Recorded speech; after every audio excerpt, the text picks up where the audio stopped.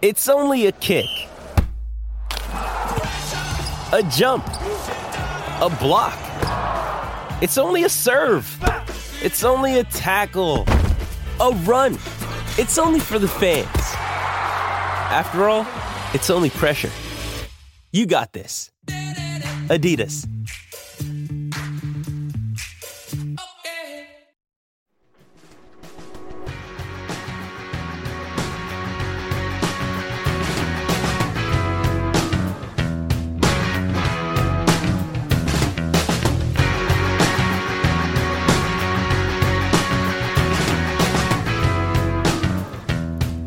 Welcome to the Lucky Let Cord podcast, a Tennis Now production sponsored by Tennis Express and a proud member of the Tennis Channel Podcast Network. I'm your host, Chris Otto. Happy to bring you a special guest today on Thursday, April 28th. It is Mert Ertunga, also known as Mert to many of you, who is a former pro player and Davis Cup captain from Turkey that later broke into the coaching ranks and spent 16 years coaching college tennis at the University of Alabama at Birmingham, which is also known as UAB.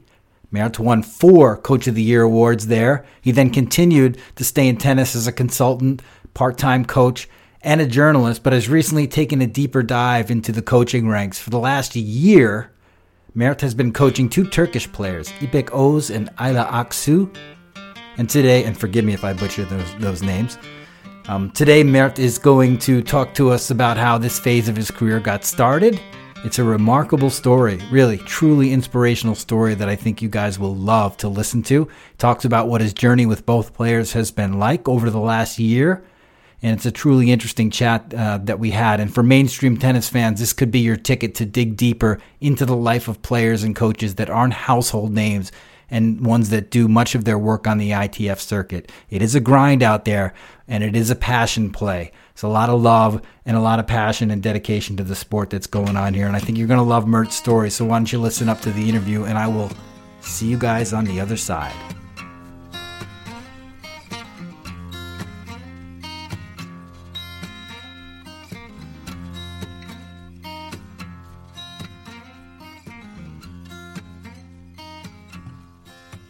My good friend, it's great to speak with you. We're going to start with a little English/Turkish lesson. Mert is what a lot of us call you on the other side of the pond. But we've been speaking a little bit of how to properly pronounce your name, and I'm into it. So, Mert Ertunga. Chris, that's excellent. That's what I could an American. I haven't heard an American pronounce it better than that. Actually, I just need a little practice. It's something I haven't said commonly because when we got to know each other originally at Wimbledon when we were old desk mates, feels like a previous life. You were always Mert to me, but now yes, I'm Mert to every American. I've been a Mert to my 30 years of living in the United States. I've been Mert, so it's perfectly fine. That's okay too. You can be a dual citizen in that regard. but what happened? Just a very quick story on that. The first time I ever entered the United States, the customs officer came and opened up my passport and said, "Okay, welcome to the United States, Mert." And I said, "No, it's Mert." And I didn't speak English very well at the time. So then the customs officer goes, "Mert?" And I said, "Mert." Mert? I said, "No, Mert." And we had this back and forth. And after about the 16th time, I finally said, "Okay, how do you read it?" He goes, "Mert." I said, "That's my name." And I decided right then and right there that I was not going to have this back and forth 9 or 10 times with every American that I meet from that point forward in my life. So my name stayed Mert in the United States. That's cool. Yeah, and honestly, it sounds so simple to just say Mert instead of Mert. Yeah. But it's a little tricky. Just takes a little practice. And then you do it well. And then Ertunga. Yeah, you do that very well too. Italians, people who roll the R have no problem with it, but for Americans or French-speaking people, it's tough to say Mert. Okay, good. Yeah. And give me the honor of saying it one time for clarification. Your full name. Mert Ertunga. Got it. Beautiful. And so we've got so much to talk about. It's been quite some time. I mean, honestly, the last time we talked regularly, you were my French professor, which is another phase of life. But in the last year, you've made a huge decision re-enter the coaching ranks. Now here you are in Istanbul with two players that you're working with, and exciting times. So maybe you could bring us up to speed with like the last 52 weeks or year and a half of your life and how it's gotten you from there to here. Sure. My life was actually my life revolved around tennis. Since I've ever known myself, I started as a young kid playing tennis, growing up in Istanbul, Turkey, and then we were, the tennis club where we hung around was our basically second home, and from that point, we started playing tennis every day. And there came a time where around 10 years old, a guy in our club said, "Hey, let's get you guys licensed and let's put you in some tournaments." We were clueless, of course. Said, "Sure, no problem." And I went to my first tournament. I went to the finals of 12 and under Istanbul Championships. And then, some people said, "Oh, this kid's good. He could be a good player. Let's get you into some sort of a training system, etc." Anyway, somehow years went by. I'm giving a very brief version of it. Years went by, and I became a player for the leading tennis club in Istanbul. I started playing club tennis for them. Then I won the national championship, et cetera, et cetera. And somehow found myself years later playing college tennis, being the top ranked player in Turkey. Played Davis Cup for Turkey and tried the pro tour in the late 80s, early 90s. And after 2 or 3 years of trying it, realizing that even though I was a hot shot in Turkey, I was nobody outside of Turkey. And so that's when I stopped. Time to become realistic. So I went into coaching, and I became a college coach. I coached a couple of players back then, what's called in the satellite challenger circuit, but I mainly stayed in the United States and coached tennis. And I became the women's tennis coach at UAB. Yep. Did very well from the get-go. We won the Conference USA Championships the first year that I was, Great Midwest Championships. That's where UAB was back then. And then when we moved to Conference USA, we won the inaugural Conference USA Championships under my coaching. So anyway, I ended up being a 16-year long coach for UAB. And then I after 30 years of spending 8 to 10 hours on the court as a player or as a coach, I decided to do something that, I said, okay, now I'm going to do something in my life that I've always wanted. So I got my PhD and became a professor, but I never could stay away from tennis. I wrote for 3 different publications, 2 different languages, and I went back to school and got while I was getting my PhD in the summers, I still traveled with my friends, all coaches, and as a media person or as a consultant to some players. And from there on, I started getting the itch back into coaching. And back in January of 2021, I started really looking deep into creating some sort of a project where I could be helpful to Turkish tennis. And the best option for me was to well, you know what? This is a long answer. Did you want This to is great. This is exactly what I want. Did you want to cut into anything there, or ask any more, or should I keep going? No, you're getting to the good stuff now. So January of 2021, pandemic's underway. You're thinking about, you've got the itch. You've always been in tennis, but you want to get a little deeper and make something serious happen. Yes, and I felt like there are a couple of things that I guess that everybody has a few talents in life that they can put into use, and my 2 or 3 talents were languages, teaching, coaching tennis, or teaching coaching combination of either in the classroom or out on the tennis court. And I figured, how can I put that best into use for my intention, which was to somehow give something back to Turkish tennis or help out. I could do it in 2 or 3 ways, in an administrative way, or I could do it as part of I could work for the club or the federation, in terms of being the director of a junior program or et cetera, of a certain section of tennis players. I did not want to do that. I did not want to operate under an organization and be limited by by red tape or by what they deem appropriate versus what I may deem appropriate as a coach. So I figured the best way for me to help someone is to coach a player one-on-one, and to become the coach of a player or two at the most. And my first few moves were to talk to 3 or 4 people that I trusted in Turkey and get their opinion on this. One of them being Çağla Büyükakçay, who's been the top female player in Turkey for many years now, and who's a true friend of mine, a long time friend of mine. Yep, and one that you have consulted before, and also the only woman to crack the top 100 in singles, correct? That's correct, and the only woman to win a match in a major in the main draw in singles. She holds many records in Turkey, and she's a wonderful person, and she's been a very long time friend of mine. And her coach, who unfortunately passed away last year in April. It's actually just recently was his first year anniversary of his passing away. And Can Üner, who was her coach, and he was also Marcel İlhan's coach when he helped Marcel propel into top 100 as the first male player in Turkey. Yes. To get into top 100 and win a round in the majors. And then he moved on to do the same with Çağla on the female side. And so he was the second person I consulted. And this was in February, a couple of months before his unfortunate death. He died in April from cancer. And but he was the second, because he was a 35-year-long friend of mine. He was a player in Turkey when I was a player in Turkey myself too. Okay. And lifelong friend of mine.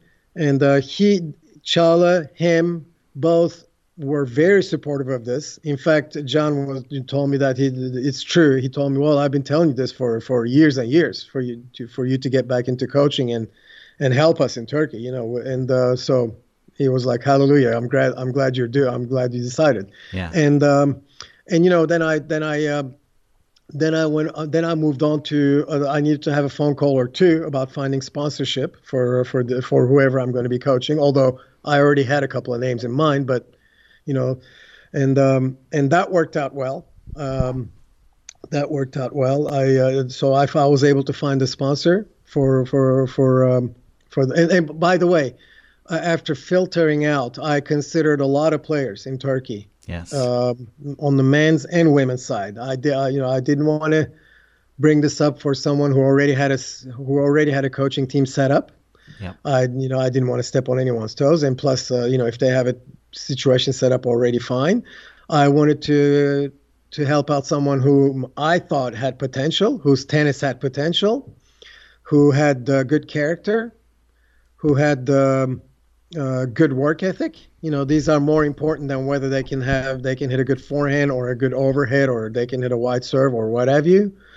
And then after all that, do they also have in their game what's needed to catapult to the next stage? Yes. if they get the right guidance.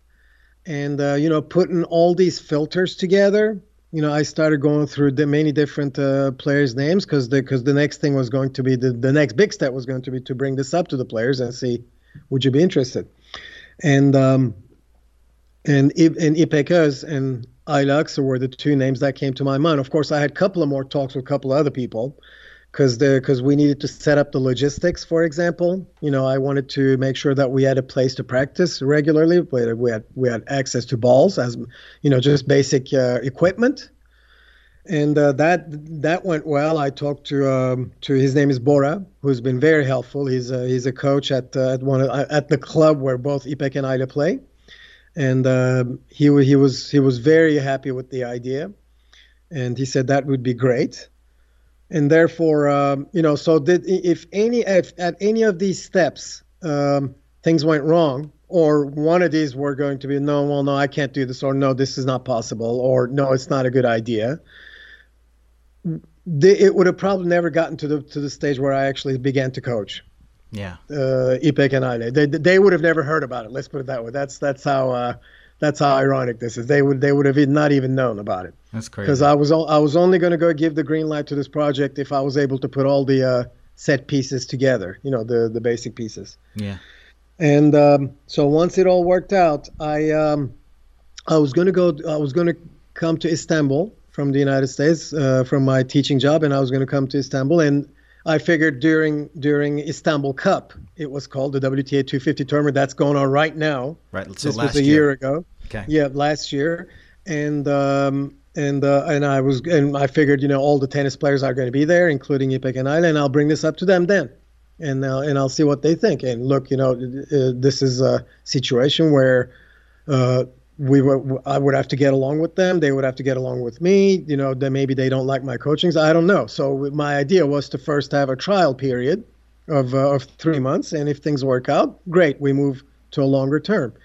If things don't work out, if somehow things don't mesh, we don't have the synergy, et cetera, and some things come up that we didn't expect, then we would be able to call it after 3 months. And I might either consider coaching someone else, or I might go back to my teaching job, back in the United States at the University of Pittsburgh, my professorship. And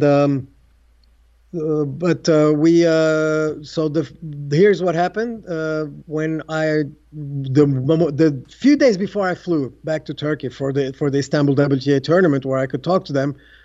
There was a huge crisis, coronavirus crisis in Turkey hit, and the president announced a 3-week-long lockdown where nobody could get out, and that basically hammered my the plans to go back to because I don't want to go back if I can't even get out of the house. What's the point of me?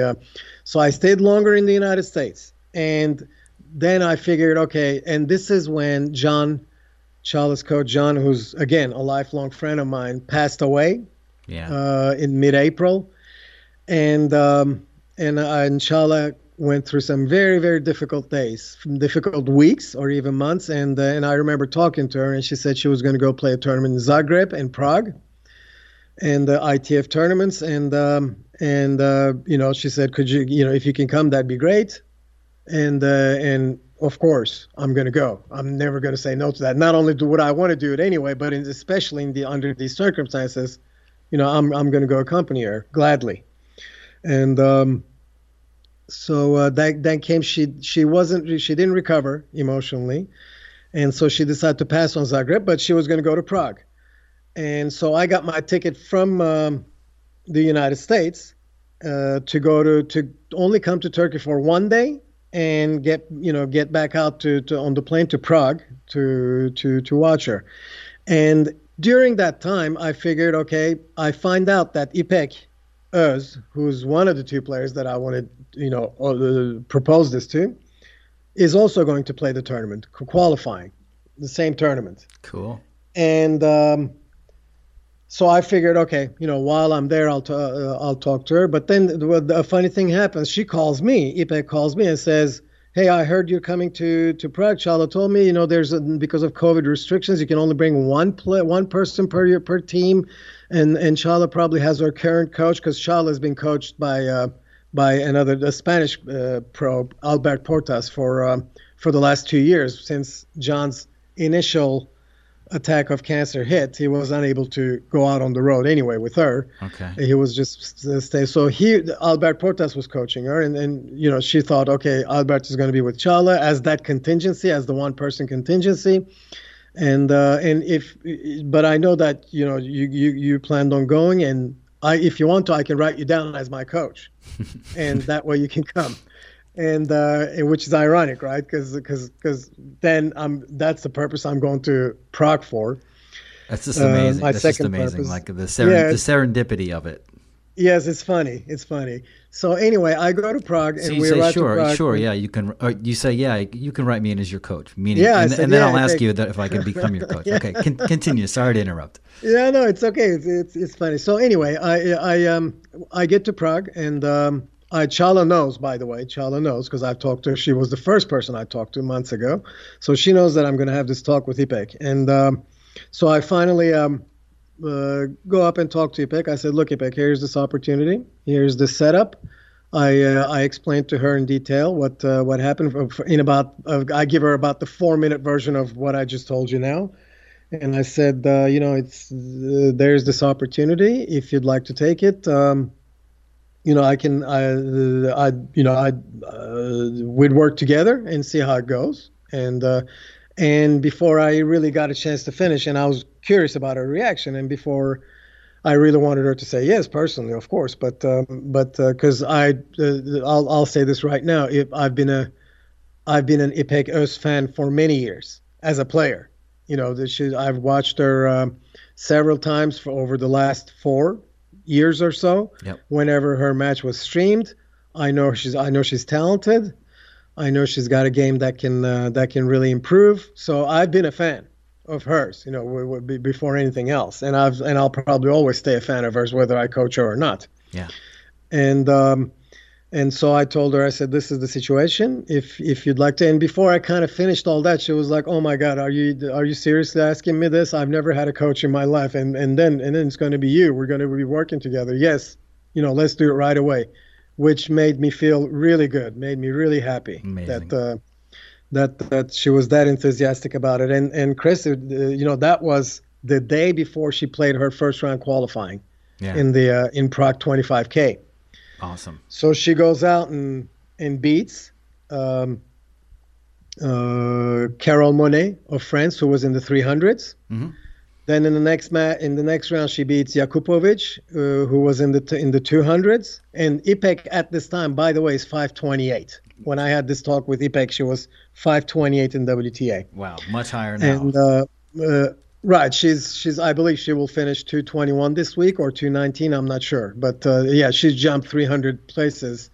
She jumped 300 places in less than a year. I'm not sure how many other WTA players there are in the top 500 who have jumped 300 places in less than a year. I don't have the stats in front of me, but I don't believe there are many. Not very many, I would suspect. Yeah.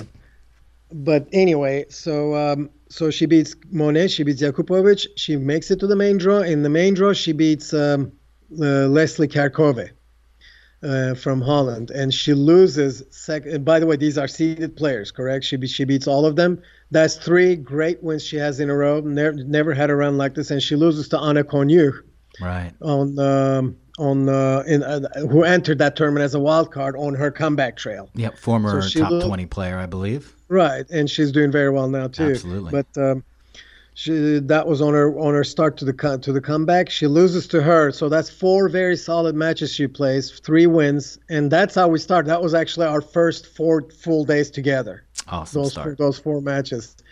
And then after that, we were a bit lucky because we had 2 weeks of practice. And this is the period that I call key because everybody goes out and plays matches, may get good wins, etc., or may lose a match. That's the showcasing part. Right. And then there's the dirty work part, where you go out to the court where no one's watching, but you got to do the drills, you got to do the tough work, yes. You got to do the gritty nitty drills. You got to get exhausted. You're going to feel tired. You're going to repeat and repeat and repeat some things, some patterns, some drills, some hits. And we did that for 2 weeks. And this is the part that I was interested in. Will she remain intense through this? Is she going to work hard through this? And I really tried to push her, during that time in practices, in terms of the difficulty of drills and in endurance, including a lot of endurance drills, moving drills, etc. And that went very well. So yes, it was great to start with that good run in Prague. But for me, the key was those 2 weeks of practice. After which, we went to a tournament. Then she reached her first ITF 25K quarterfinals in her career. Then a month later, she reaches her first ITF 25K final. Nice. She beating several top 300 players and a couple of top 200 players on the way. And then everything just took off after that. And I tried to install a specific type of transition game for her, and she bought right into it. and she had the tools anyway. She's, again, I'll say this again. Ipek has a lot of shots in her arsenal ready to go, ready at her disposition. She's got good fundamentals. It was just a matter of, putting them all together, knowing when to hit which, or with which frequency to use which weapon. Sure. Because she can hit drop shots, she can hit angles, she can hit forehand winners, backhand winners, lobs. She can volley, she can come to the net, she can even serve and volley. She can kick serve, slice serve. She's got a lot of weapons, and the idea and the challenge for her was to put all that together into use. And so we did that, and she once success started coming, she bought into it, and she stuck with it. And then came a tragic moment in her life. She lost her dad to COVID later in the summer. Yes. And this all came about during a week while we were at a tournament in the Netherlands, and it just went really fast, unfortunately. And she had to travel back home in the middle of the tournament, so she had to survive that tragedy. And then the next time she came back on the court, less than 2 weeks later, to play in 60K in Geneva, she went all the way to the finals. And then that tournament has a interesting story too, very compelling story, because that was her first tournament back after her father's passing away. And she played two rounds in qualifying in which she was not really into it. She could not focus. Mm-hmm. She lost the second round. Understandable. She lost the second round was out. Yes. And in fact, after losing the second round, I told her, look, maybe you're not ready. Take more of your time if you'd like. I thought that she would re-find herself, because a lot of times players, a tennis player's second home is the court, a tennis court. They need competition. They need it in competition. A time like that. And after mourning for her dad, she came back but we decided to stick around just for, in case she gets a lucky loser.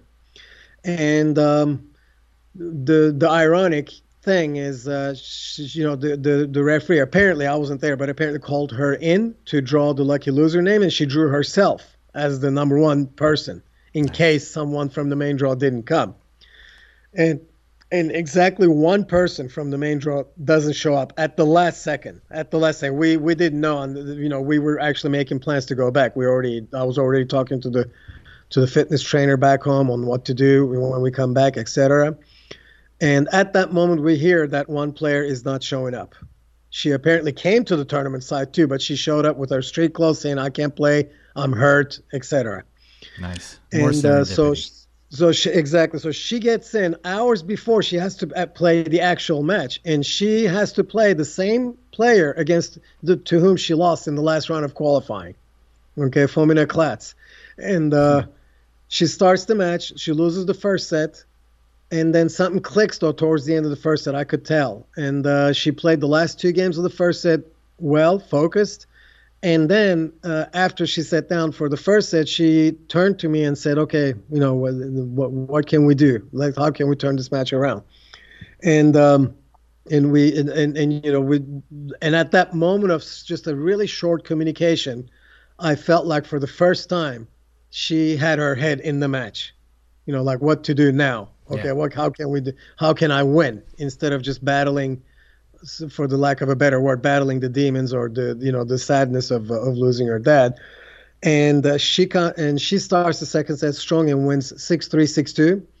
And then from there, it's almost like the regular person on the court, the regular competitor on the court came back. Yeah. She wins the next round 6-0, 6-0 against a very promising junior. She wins the next round 6-2, 6-3 in the quarterfinals against a player who's ranked, I believe, 201 or 202 right now, still above her. Okay. She beats her like a drum, and then she wins in the semifinals against Anna Bondar, who's a top 100 player right now. At the time, she was 140s maybe, I can't remember, but she's a long time, very tough player. She just lost in the quarterfinals of the WTA tournament here in Istanbul. And she beats her in straight sets and has to play Beatrice Haddad Maya in the finals, and she loses to her 6-4 in the third. Not bad. Her first ITF 60K career, and that puts her into top 300. in the rankings, or low 300s. Let's put it this way: 310, 305, something like that. Yeah. And from that point on, she played another finals in Lisbon at 25K, but just got better and better. Her game got better, and finally this year, we decided to go into some WTA tournaments with our improved rankings. Yes. See if we could get in. We passed on a couple of them, thinking we couldn't get in, that she'd get left out at the end of the day after signing. Right. And it turned out that she would have gotten in. So we decided to, we're going to go to the one in Colombia, right? Regardless, recently. And see if, she can, even if we miss it, we miss it, but we're going to give it a shot. She's ranked in the top 300 now, 280s, 270s. And so we board the plane. We didn't find out until we were in the air that she got in. She got into the qualifying draw. Into the qualies at Bogota. Into the qualies in Bogota. So we arrived to Bogota, 13-hour-long flight. We had 2 days to adjust to the altitude, which you never adjust, by the way. Okay. I've heard about that. It's incredible. The altitude it's higher than many Swiss skiing resorts. Let's put it this way. Okay. And the balls fly everywhere. But anyway, other players are going through the same adjustment pains also. So she plays 7th seeded Lazaro Garcia. She beats her 7-5 in the third, a very close match, a key match. Then she has to play the first seed, the top seed in qualifying, Grammatikopoulou of Greece, and she beats her 7-5, 6-4. She gets into the main draw. And there she plays another qualifier who qualified for the main draw, Daniela Seguel, and she beats her 6-2, 7-5, gets into the second round main draw, which is a first for her career again. This is among the 7 or 8 career firsts. And this is like the 7th or 8th in a string of career firsts that she has been able to accomplish over the last several years. Yep. And she loses to Camila Osorio, the top seed in Colombia, at her hometown, 6-3, 7-6 in what I thought was a very close second set, a close match. Yeah. Can I stop you there, Mert? And then she came back and played the. Of course. I want to ask you about that experience. That's a first main draw win at the WTA level, and then playing a player like Osorio Serrano, a defending champ at that tournament, a very talented player. What do you guys take from these experiences? Like the atmosphere there was pretty on fire. It's a big opportunity for her. It's a loss, but it's a learning experience, isn't it? Hey, it's Kaylee Cuoco for Priceline. Ready to go to your happy place for a happy price? Well, why didn't you say so? Just download the Priceline app right now and save up to 60% on hotels. So whether it's Cousin Kevin's Kazoo Concert in Kansas City, go Kevin, or Becky's Bachelorette Bash in Bermuda, you never have to miss a trip ever again. So download the Priceline app today. Your savings are waiting. Go to your happy place for a happy price. Go to your happy price, Priceline. Yes, and I'll tell you what, learning experiences count a lot, Chris. And I've been around top players a lot. Whether whether I was accompanying another player or as a media person, I've been around other players a lot. I've talked to them. But for Ipek, this is not common. She hasn't been in that kind of environment before. But I'll tell you what really helped before Bogota.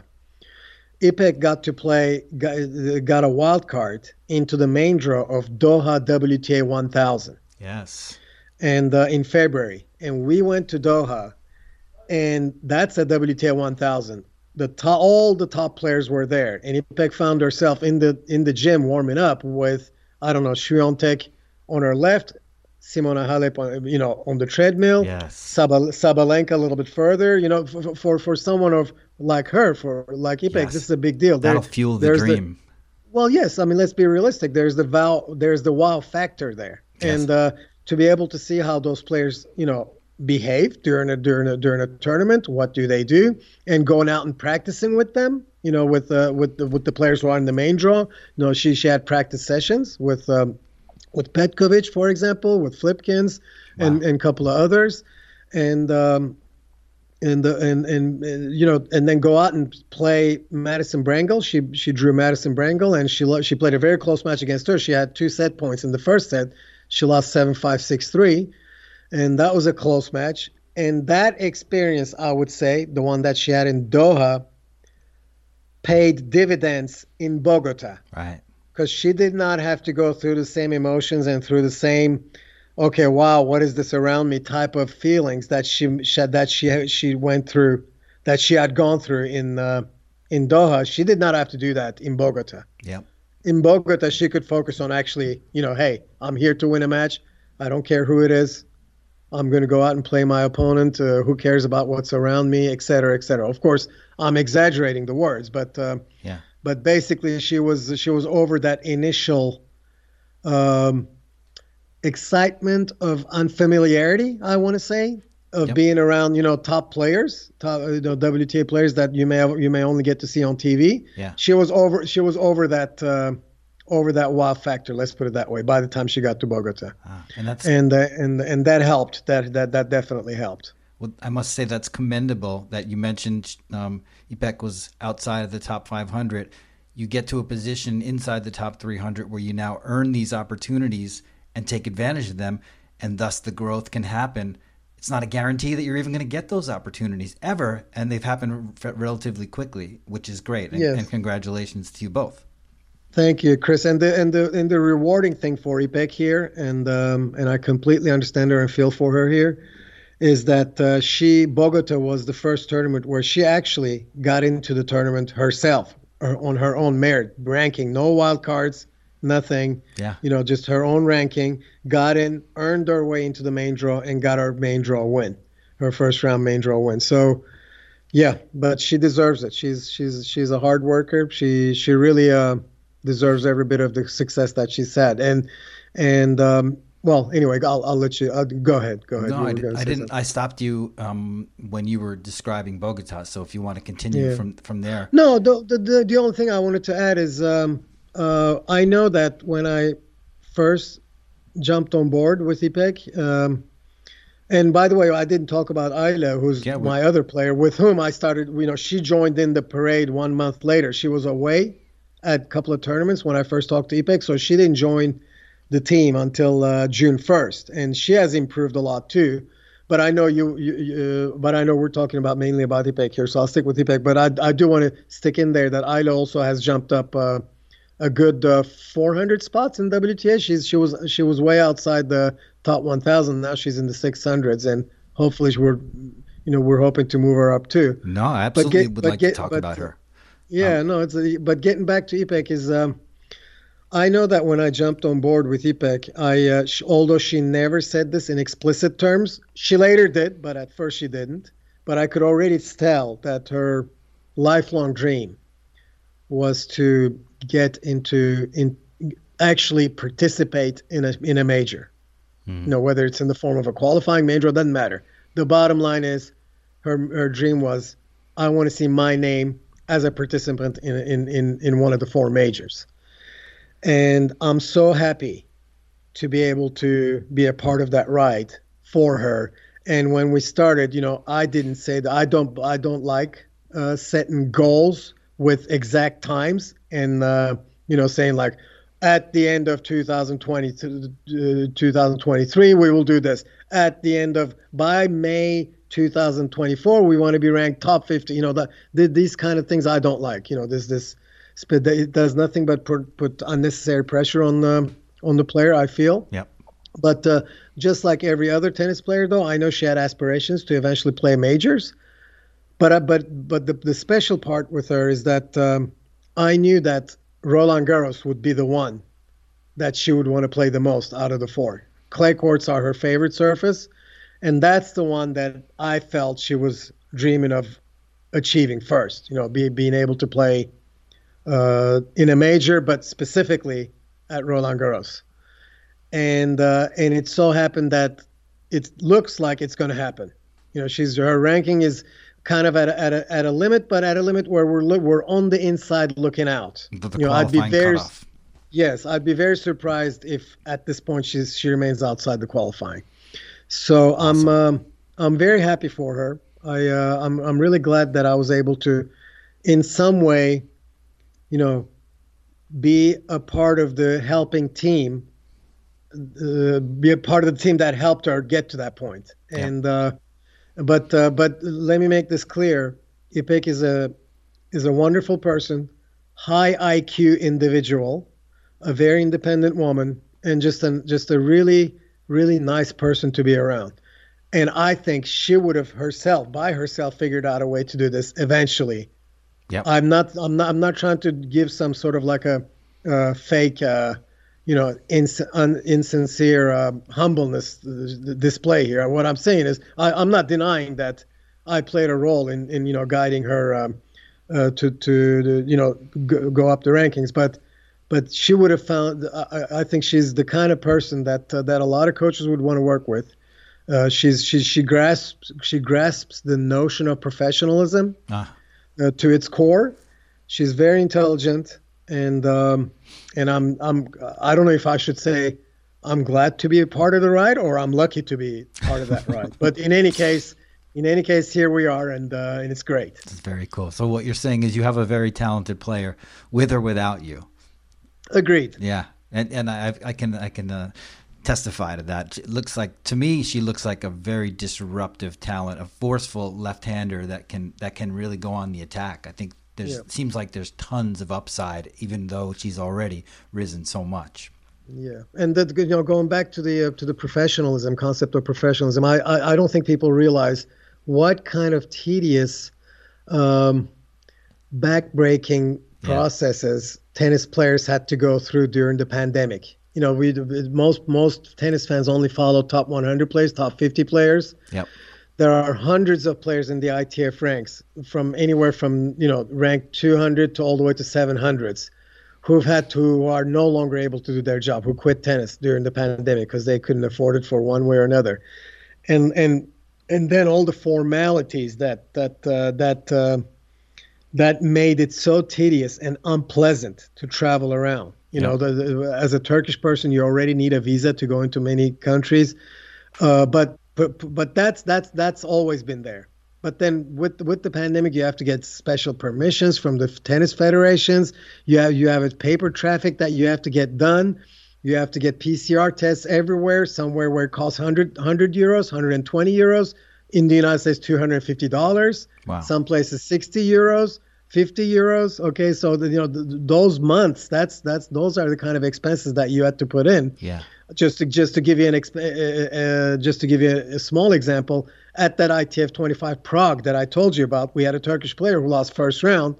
She made enough money just to cover her PCR test costs.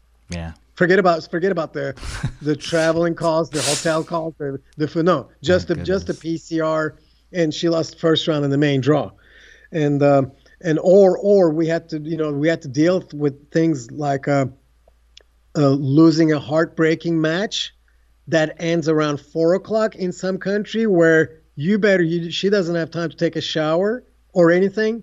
She has to rush to the next clinic that she can find before 5:00, before they close, so that she can get a PCR test done, so that she can get the result by the next morning, so that she can leave the next morning and not spend another night and spend more money. Yes. See, these are the things that dozens and hundreds of players have to deal with, and people don't know this. When people think that when they hear, one of the top players say we're lucky, this and that, well, that's not that's not necessarily true. Thank you for sharing that. I wanted to touch on that a little bit in terms of where you guys are at in the rankings. Not quite at the tour level, although you had the pleasure of playing in Istanbul this week. It must have been great, both singles and doubles draws. And we didn't touch on Ayla at all. And I don't know if you have time, but maybe you can talk a little bit about the origins of you starting up with her and how you're coaching two players and how she's come along. I know from my research, she's an interesting player that actually is a little bit older, 25 compared to Ipek's 22. She actually played for the United States for a year, so she's been around the block quite a bit, was right on the cusp of the top 200, I think, in 2017, so obviously talented, but now back at 650 and kind of rebuilding, would you say? But maybe you can tell me. Sure. Ayla is a great character, very nice person. Has a really good heart, a big heart. And she's also talented, and she was one of the two players that I wanted to work with, and the filter process was about the same with her. And what makes her case unique is, like you said, she was she was ranked high 200s in 2017, and then she went on a string of very, very unlucky and long-lasting injuries. It's a combination of 3-4 different things. So going into details would be tedious and would take a long time. But the bottom line is she went through a period of 2.5 to 3 years where she couldn't play regular competition, let alone even 1 or 2 tournaments. Yeah. Most of that time went without playing tennis or rehab. Yeah. Or when she finally got into a position where she could play, pandemic hit, and that's another 2 months she spent home. And things of that. So you're looking at a 2.5 to 3 year of period where she played no competition. And this isn't like taking 6 months off or having an injury, doing rehab and coming back to the court 6 months later. So when you're off for years like that, you first have to gain trust of your body. In other words, you have to get back. You have to start playing. You have to first start trusting yourself that you can finish a tournament without getting injured, or even a week of practice without getting injured. Yeah. And then from that point on, actually play a tournament and say, oh, I can play 2 or 3 matches in a row and not feel major pain or not get injured. And then you start worrying about getting your game back, getting your shots back and everything. And all, it's a long process.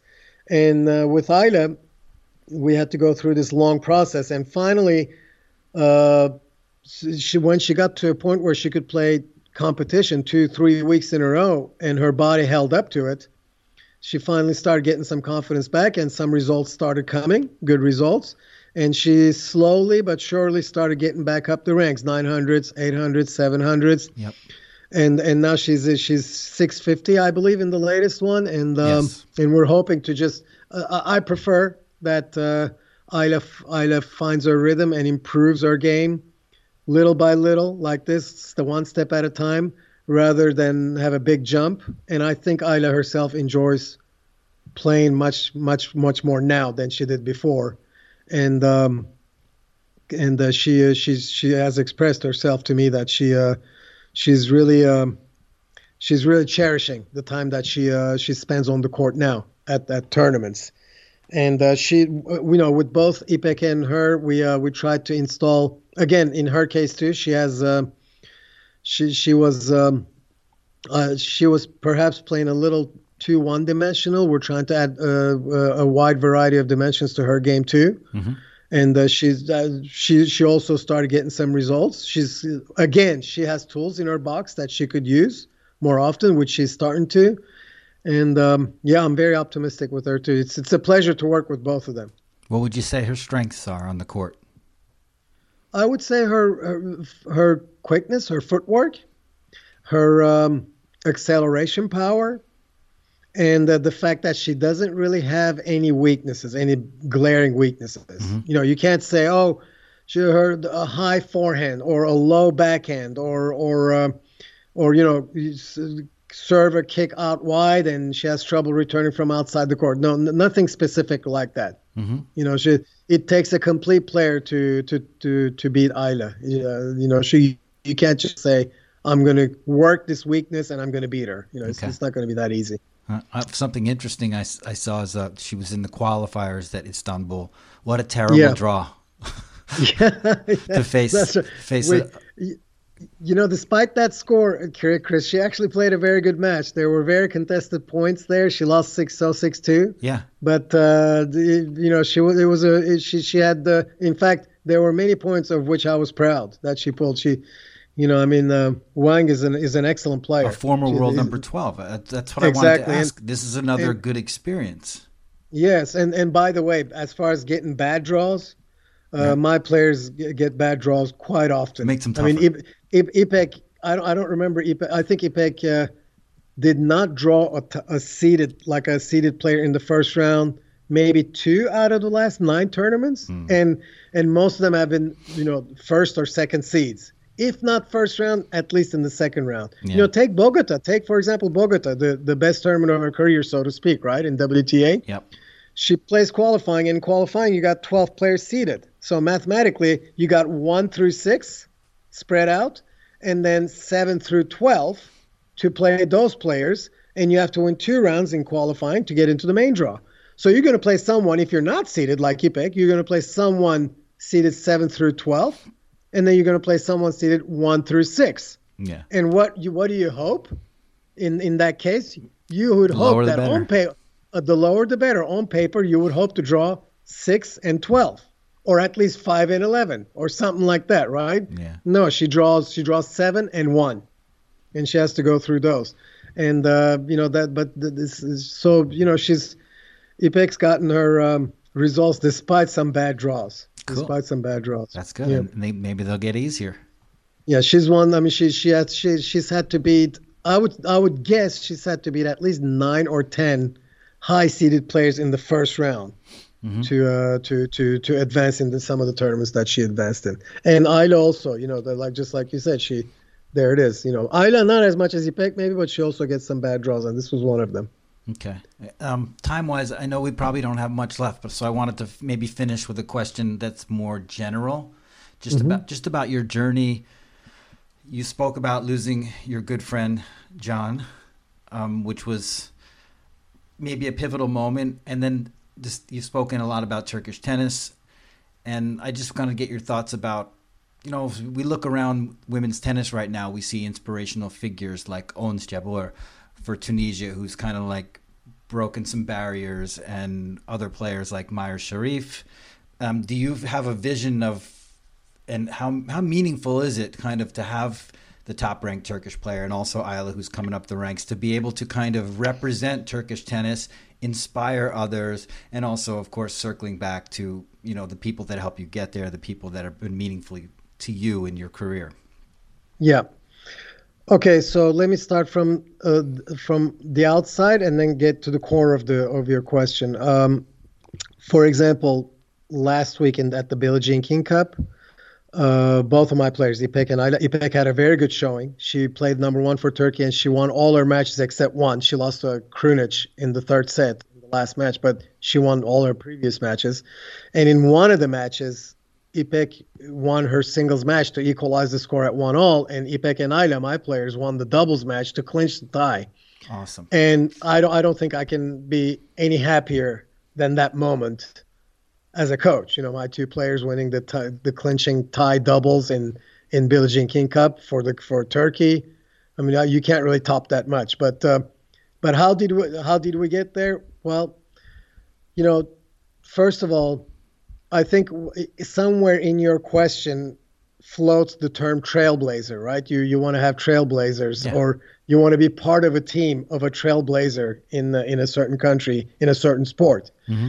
And John, the coach, John Uner, who passed away last year, actually almost exactly 12 months ago, a couple of days, 12 months ago, was a trailblazer. And he was a longtime friend of mine. Again, I'll repeat this, 35-year-old long friend of mine. I stayed in touch with tennis, from the time that I stopped coaching, and then from the time that I got back into coaching during that decade. I stayed in touch with tennis through staying in touch with people, going to tournaments, working as part-time media for a couple of publications, the one in Turkey, etc., but also as a consulting coach. I stayed in touch with tennis, but one of the main lifelines of me towards staying in touch with tennis and staying updated on different ways of coaching was John. I hung around with John and Marcel, the ATP player, in the early 2010s a lot in tournaments. And then later on, I hung around with, I went to many tournaments with John and Chala when he became her coach. And that kept the fire in me burning. So I owe a lot to John specifically, and to Chala also, because Chala was a trailblazer. Yes, is a trailblazer for Turkish women's tennis. For Turkish women's tennis, she's been the highest ranked Turkish player for a long time. Like we said, she's the first one to accomplish many firsts in Turkish tennis. And as an individual, she's one of the nicest, most magnanimous persons, the friends that one can ever have. I mean, she's one person that I would run to with any trouble or problem that I may have. She would be one of the first persons that I would run to. She's that good a friend of mine. So those two, Çağla and Can, for me, were a big source of inspiration. Cool. And to be able to be the coach of the player who's ranked right now, who now represents Turkey as the top player. But let's keep this in mind. Only because Çağla is unable to play right now. Fair enough. Due to her case. And she has been unable to play tournaments. So her ranking has stayed the same in the high 200s, and Ipek got good results, and now she's ranked higher. But we're not seeing an illusion here. We know exactly what's happening. Mm-hmm. Çağla is still the trailblazer for women's tennis in Turkey. Well said. There's absolutely no denying that. What we would like to accomplish is, and hopefully we'll see her back pretty soon on the tennis court. But we would love she was the one who carried the torch further, and what you would like is to be able to take that torch and carry it even further, or challenge her to do that. Let's have people challenging each other to do better. And I'm very happy that a player of mine is now in that mix in Turkey of the group of tennis players who are playing the role of trailblazers. Yes, pushing it forward. Exactly. That's a great answer.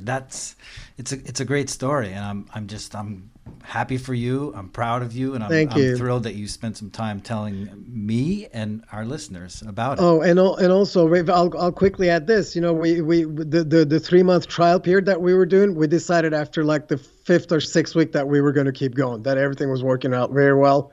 Everybody was happy, so we wanted to keep it going. And we're about to fill out a year here. Okay. And we were going to see what we were going to do after a year, and we've already decided to move forward all the way to the end of the year with both players. So everything is going well. We're happy. It's a good teamwork. Glad to hear that. And where will you head next from Istanbul? Well, we're going to go to there's a 60K tournament starting, believe it or not, at the same place in Istanbul right now. In fact, on Sunday, when the WTA finals are being played, at the same facility begins the qualifying rounds of an ITF 60K.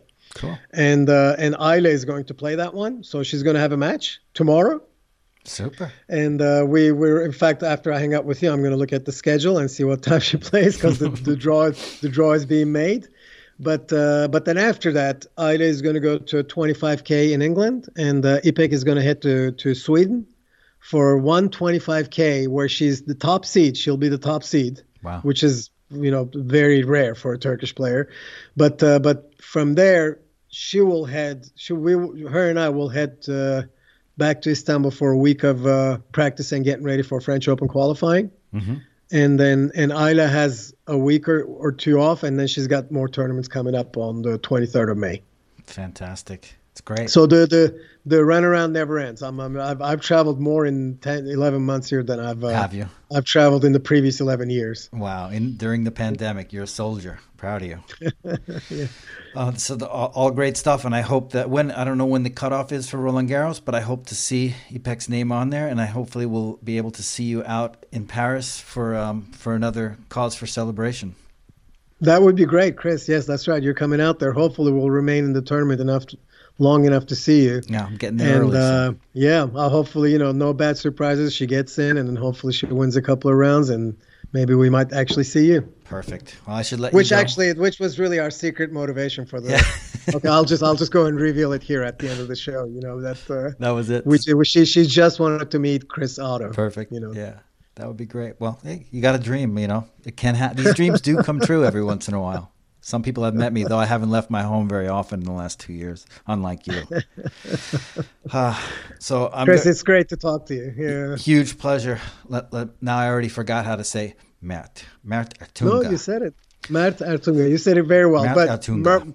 but Mert is fine too. It's perfectly fine. So whatever we call you're him, my friend. Whatever we call you, we know where to find you. You'll be traveling the tour, and congrats on all your success. It's a very exciting story. Thanks for sharing it, and let's talk again soon, hopefully Paris. Thank you, Chris. Okay, bye-bye. This edition of the Lucky Let Cord podcast is a wrap. Special thanks to Mert Ertunga for joining me. Gosh, isn't that a great story? Rooting for him in his endeavors and looking forward to seeing him in Paris, hopefully in the qualifying draw. Thanks for listening, you guys. I wanted to let you know where you can find this podcast, and also mention that it does mean a lot if you rate, review, subscribe. It would definitely make us feel better about what we're doing here. You could always check us out, Apple Podcast. Just type in Lucky Let Cord Podcast and voila. Take the time to leave a review, and definitely come back and listen to future podcasts. It means a lot, and we appreciate you listening.